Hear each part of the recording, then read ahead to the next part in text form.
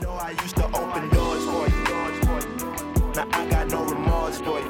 No remorse for you. Used to feel like I carry the slack for the things that we lack. But maybe these are the demons that are bringing me back. How can I make it if they... St. Louis-based hip-hop artist Kareem Jackson, who goes by the stage name Tef Poe, has often traveled across the world to share his musical craft and to also raise awareness about how social justice issues often intertwine across borders. His travels will continue next week to the Middle Eastern country of Jordan as part of Next Level, a U.S. State Department-sponsored cultural exchange program. It seeks to use artistic collaboration and social engagement to enhance people-to-people diplomacy, especially among young audiences. Jackson was named one of the U.S. cultural ambassadors, and his group will focus on teaching the components of hip-hop, rapping, DJing, beat-making, breakdancing, graffiti, beatbox, and vocal percussion to help aspiring hip-hop artists in Jordan. Tef joins us in studio right now to talk about all about the trip and what it will entail and how activism has played a role in his hip-hop. Tef, welcome to the program. Hey, thanks for having me. I think the number one question is, how did you become a U.S. cultural ambassador, and how are you getting to go to Jordan? So it's through Next Level, a program that I discovered through the folks at my record label, Tommy Boy Records. They sent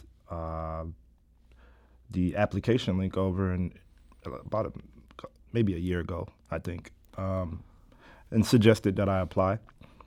And at the time, I was still knee deep in my work at Harvard University as a hip hop fellow with Harvard. And I'm currently writing my first book, Rebel to America. So I took some time out of the work I was doing to fill it out and apply. And through the grace of God and a little bit of human ingenuity, here I am. I'm one of the ambassadors. What are you hoping to bring to young people in Jordan, and what are you hoping for yourself out of this trip? The first thing that I'm hoping to bring is the same thing that I try to bring here in the States, is that you can have a concern about politics, a concern about activism, a concern about just the political science of the area that you're from, the neighborhood that you're from, the community that you're from, the city, the country abroad. But you can also just kind of be a regular person. You can also, you don't have to have this innately, deeply political outward identity. And a lot of times in my music, I make what I call life music. So if there's a political issue that I feel in my heart or my soul needs to be discussed in a certain song, then I will discuss it.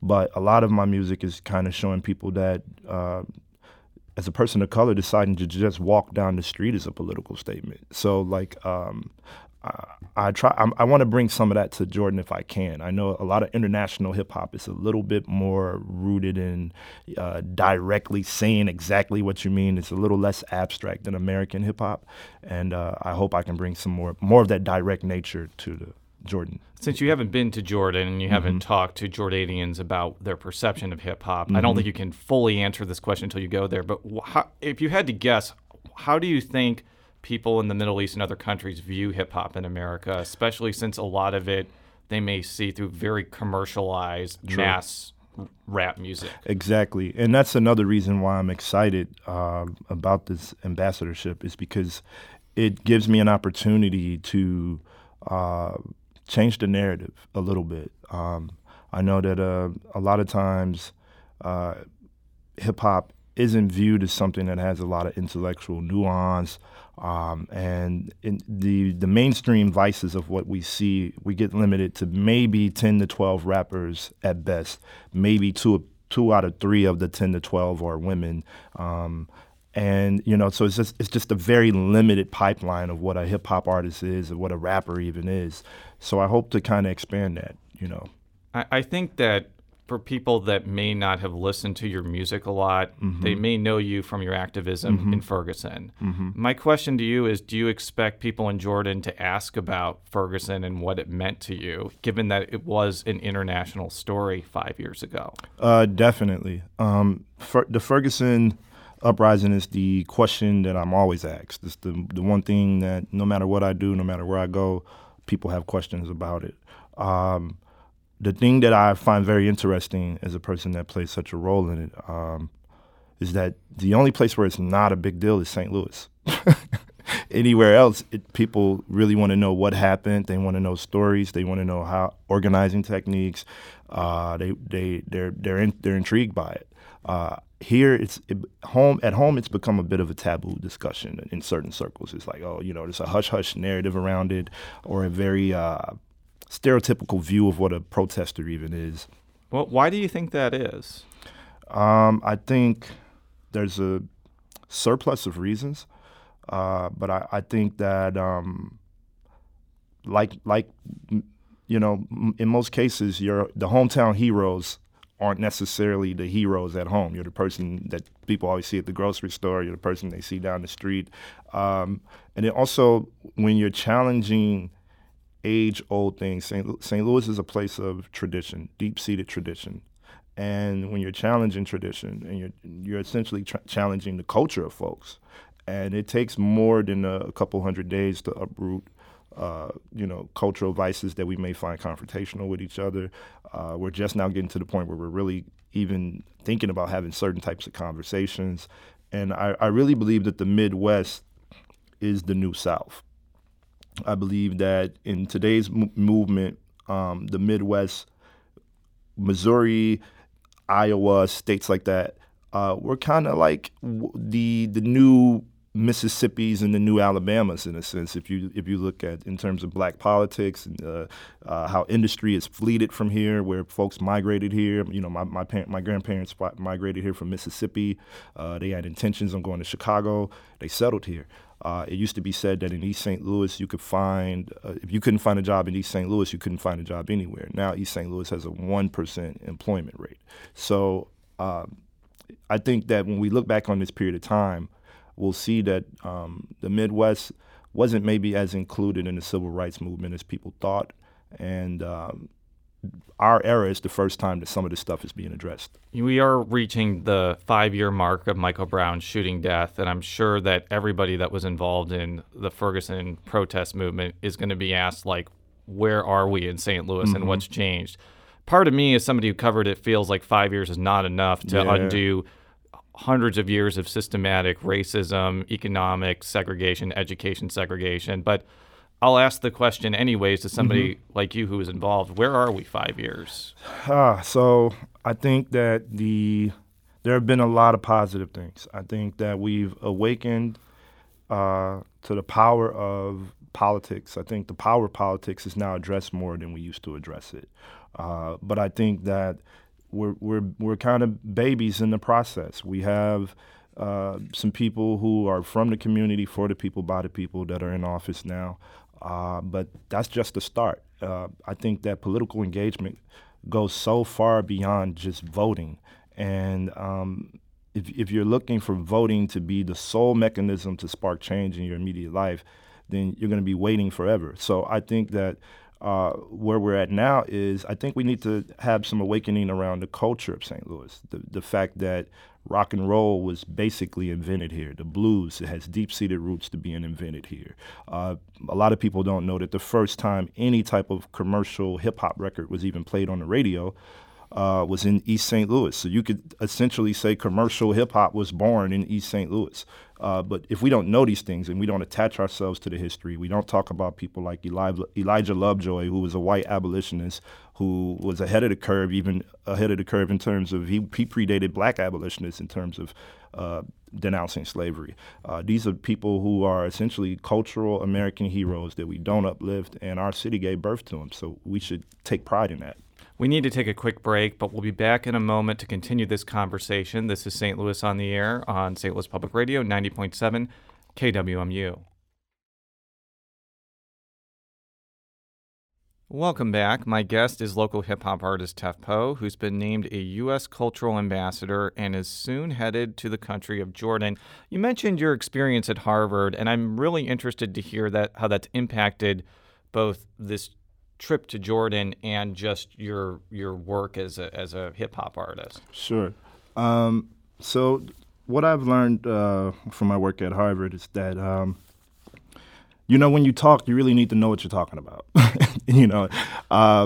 And there's so many people, even, there's celebrated scholars all across the world that they don't necessarily do the research or do the work or do the due diligence to actually consider themselves the forerunner of the topics that they're talking about. And so what I learned from the Ivy Tower culture is just that I want to be one of those people. I wanted to, I just didn't want to slap Harvard on something and go, well, since I can slap this on here at free will, this means I know what I'm talking about. So I actually wanted to, go deeper with my own intellectual integrity and actually do the work to be, an actual thoroughbred on the things and the topics and the studies that I believe in. You might have mentioned this when you mentioned Harvard, but what exactly were you doing? What was your role? And if you didn't mention that, I'm glad I'm asking this question just to make sure that our listeners understand. Sure. So I've been at Harvard for 3 years.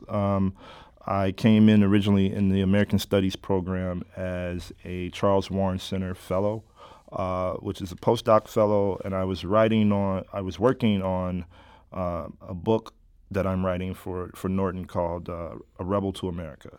And the book is a coming-of-age story.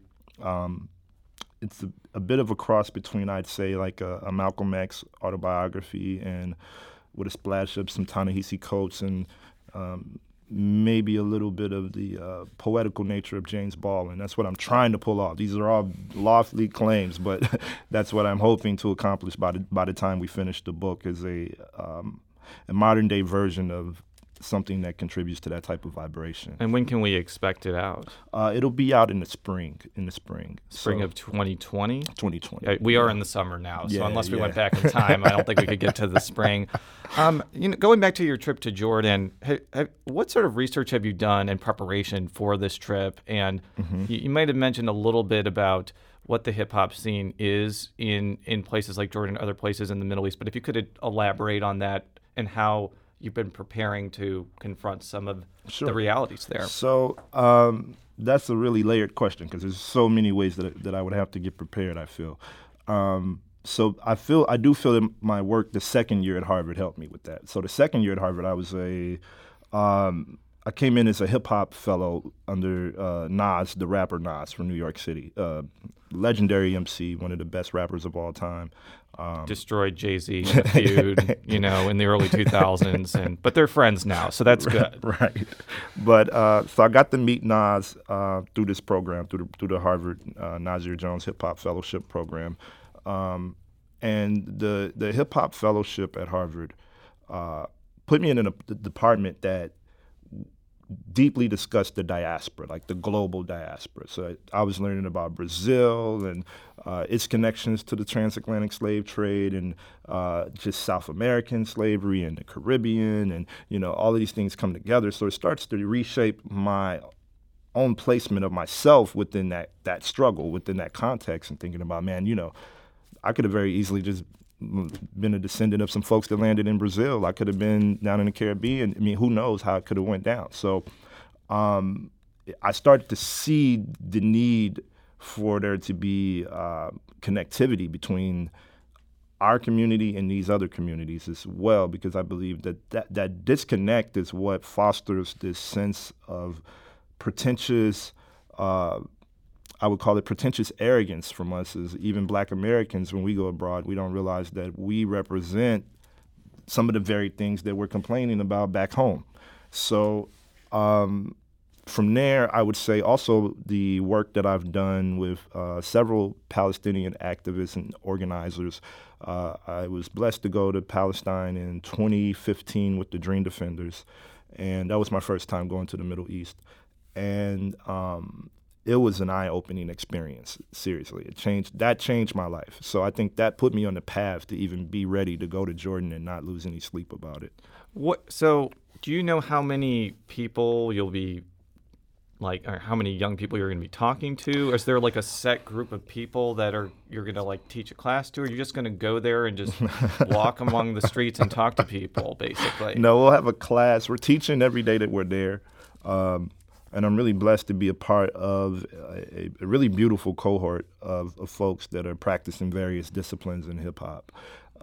So I'm really interested in finding our places of collaboration. So we'll teach at night, in the evenings.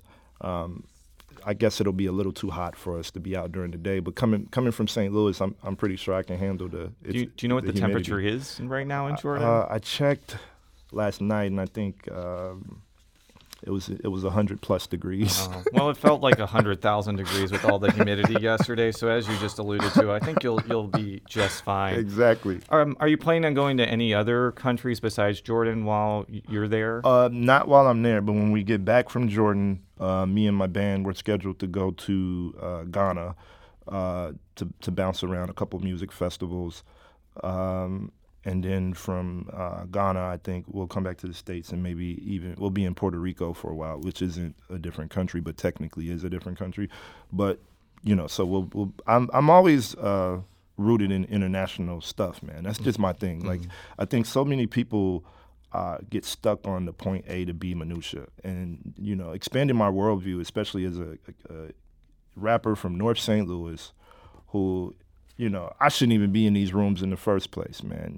So I feel like LeBron James when he says, I shouldn't even be here. So I totally understand what he means when he says that. So I feel an extra responsibility to, touch down and just bridge these gaps, show these folks like, hey, this is what we're about. This is how we move. This is how we think.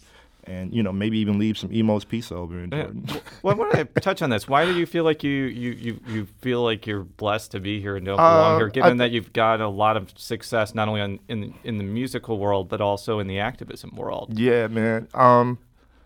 The reason I say that is because when you know the living conditions of North St. Louis, like there are places in this city that look like they've been demolished, desecrated, and no life should ever sprout from these places, right?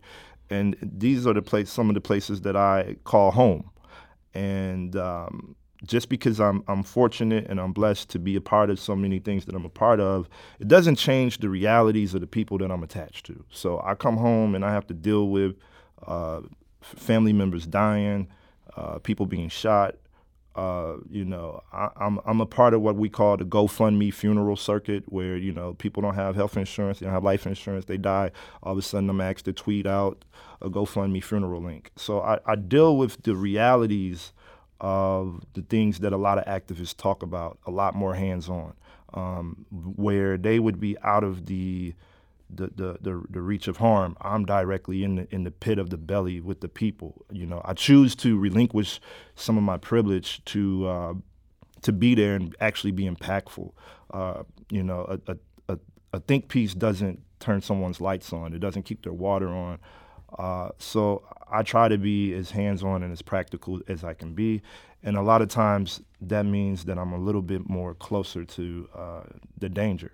And I don't say that in a way that's supposed to be intentionally sexy or that is romanticizing martyrdom. I'm just speaking on the real of the circumstances. If you're really interacting with impoverished people in St. Louis, you're going to be some places and see some things that you don't necessarily want to see.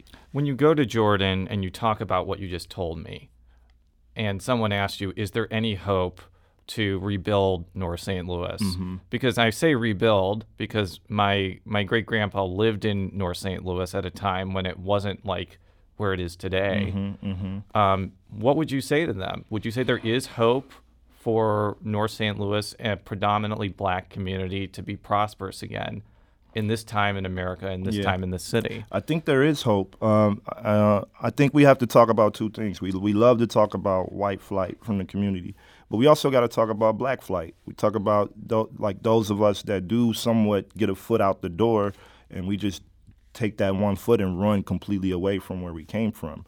And then also we have to talk about the reality of grooming people to just yell at buildings without building something. If you oppose without proposing, I really don't want to hear it. So I'm in the business of solutions. I'm in the business of changing lives. I'm in the business of effective gestures, and I think that being a rap artist was something that when I first came into activism, people gave me HE double hockey sticks for it, man. They tore me apart.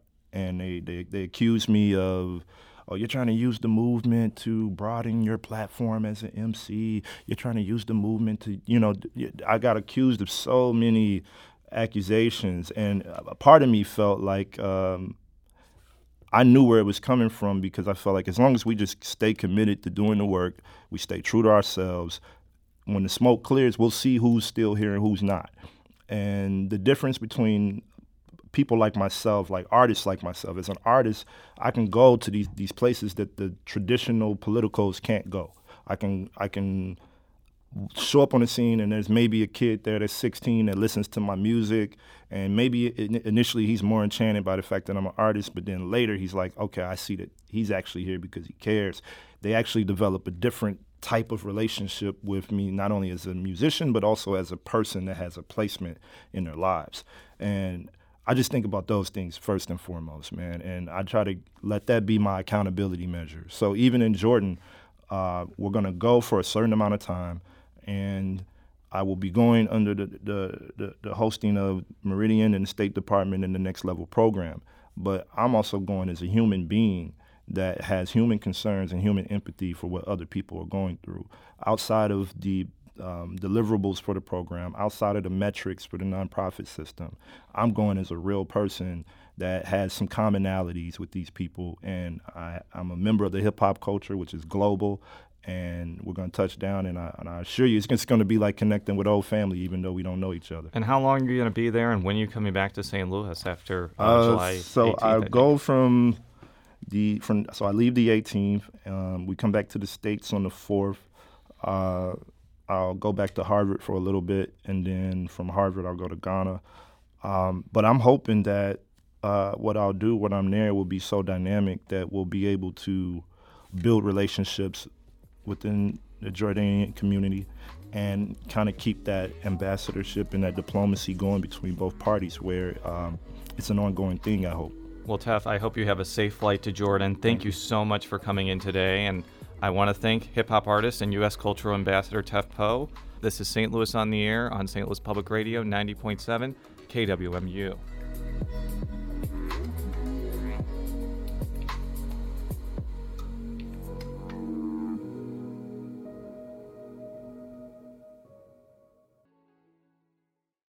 Support comes from the Missouri Forest Products Association, committed to conservation and careful management of the state's forests to make them more resilient and better habitats for wildlife. ChooseWood.com.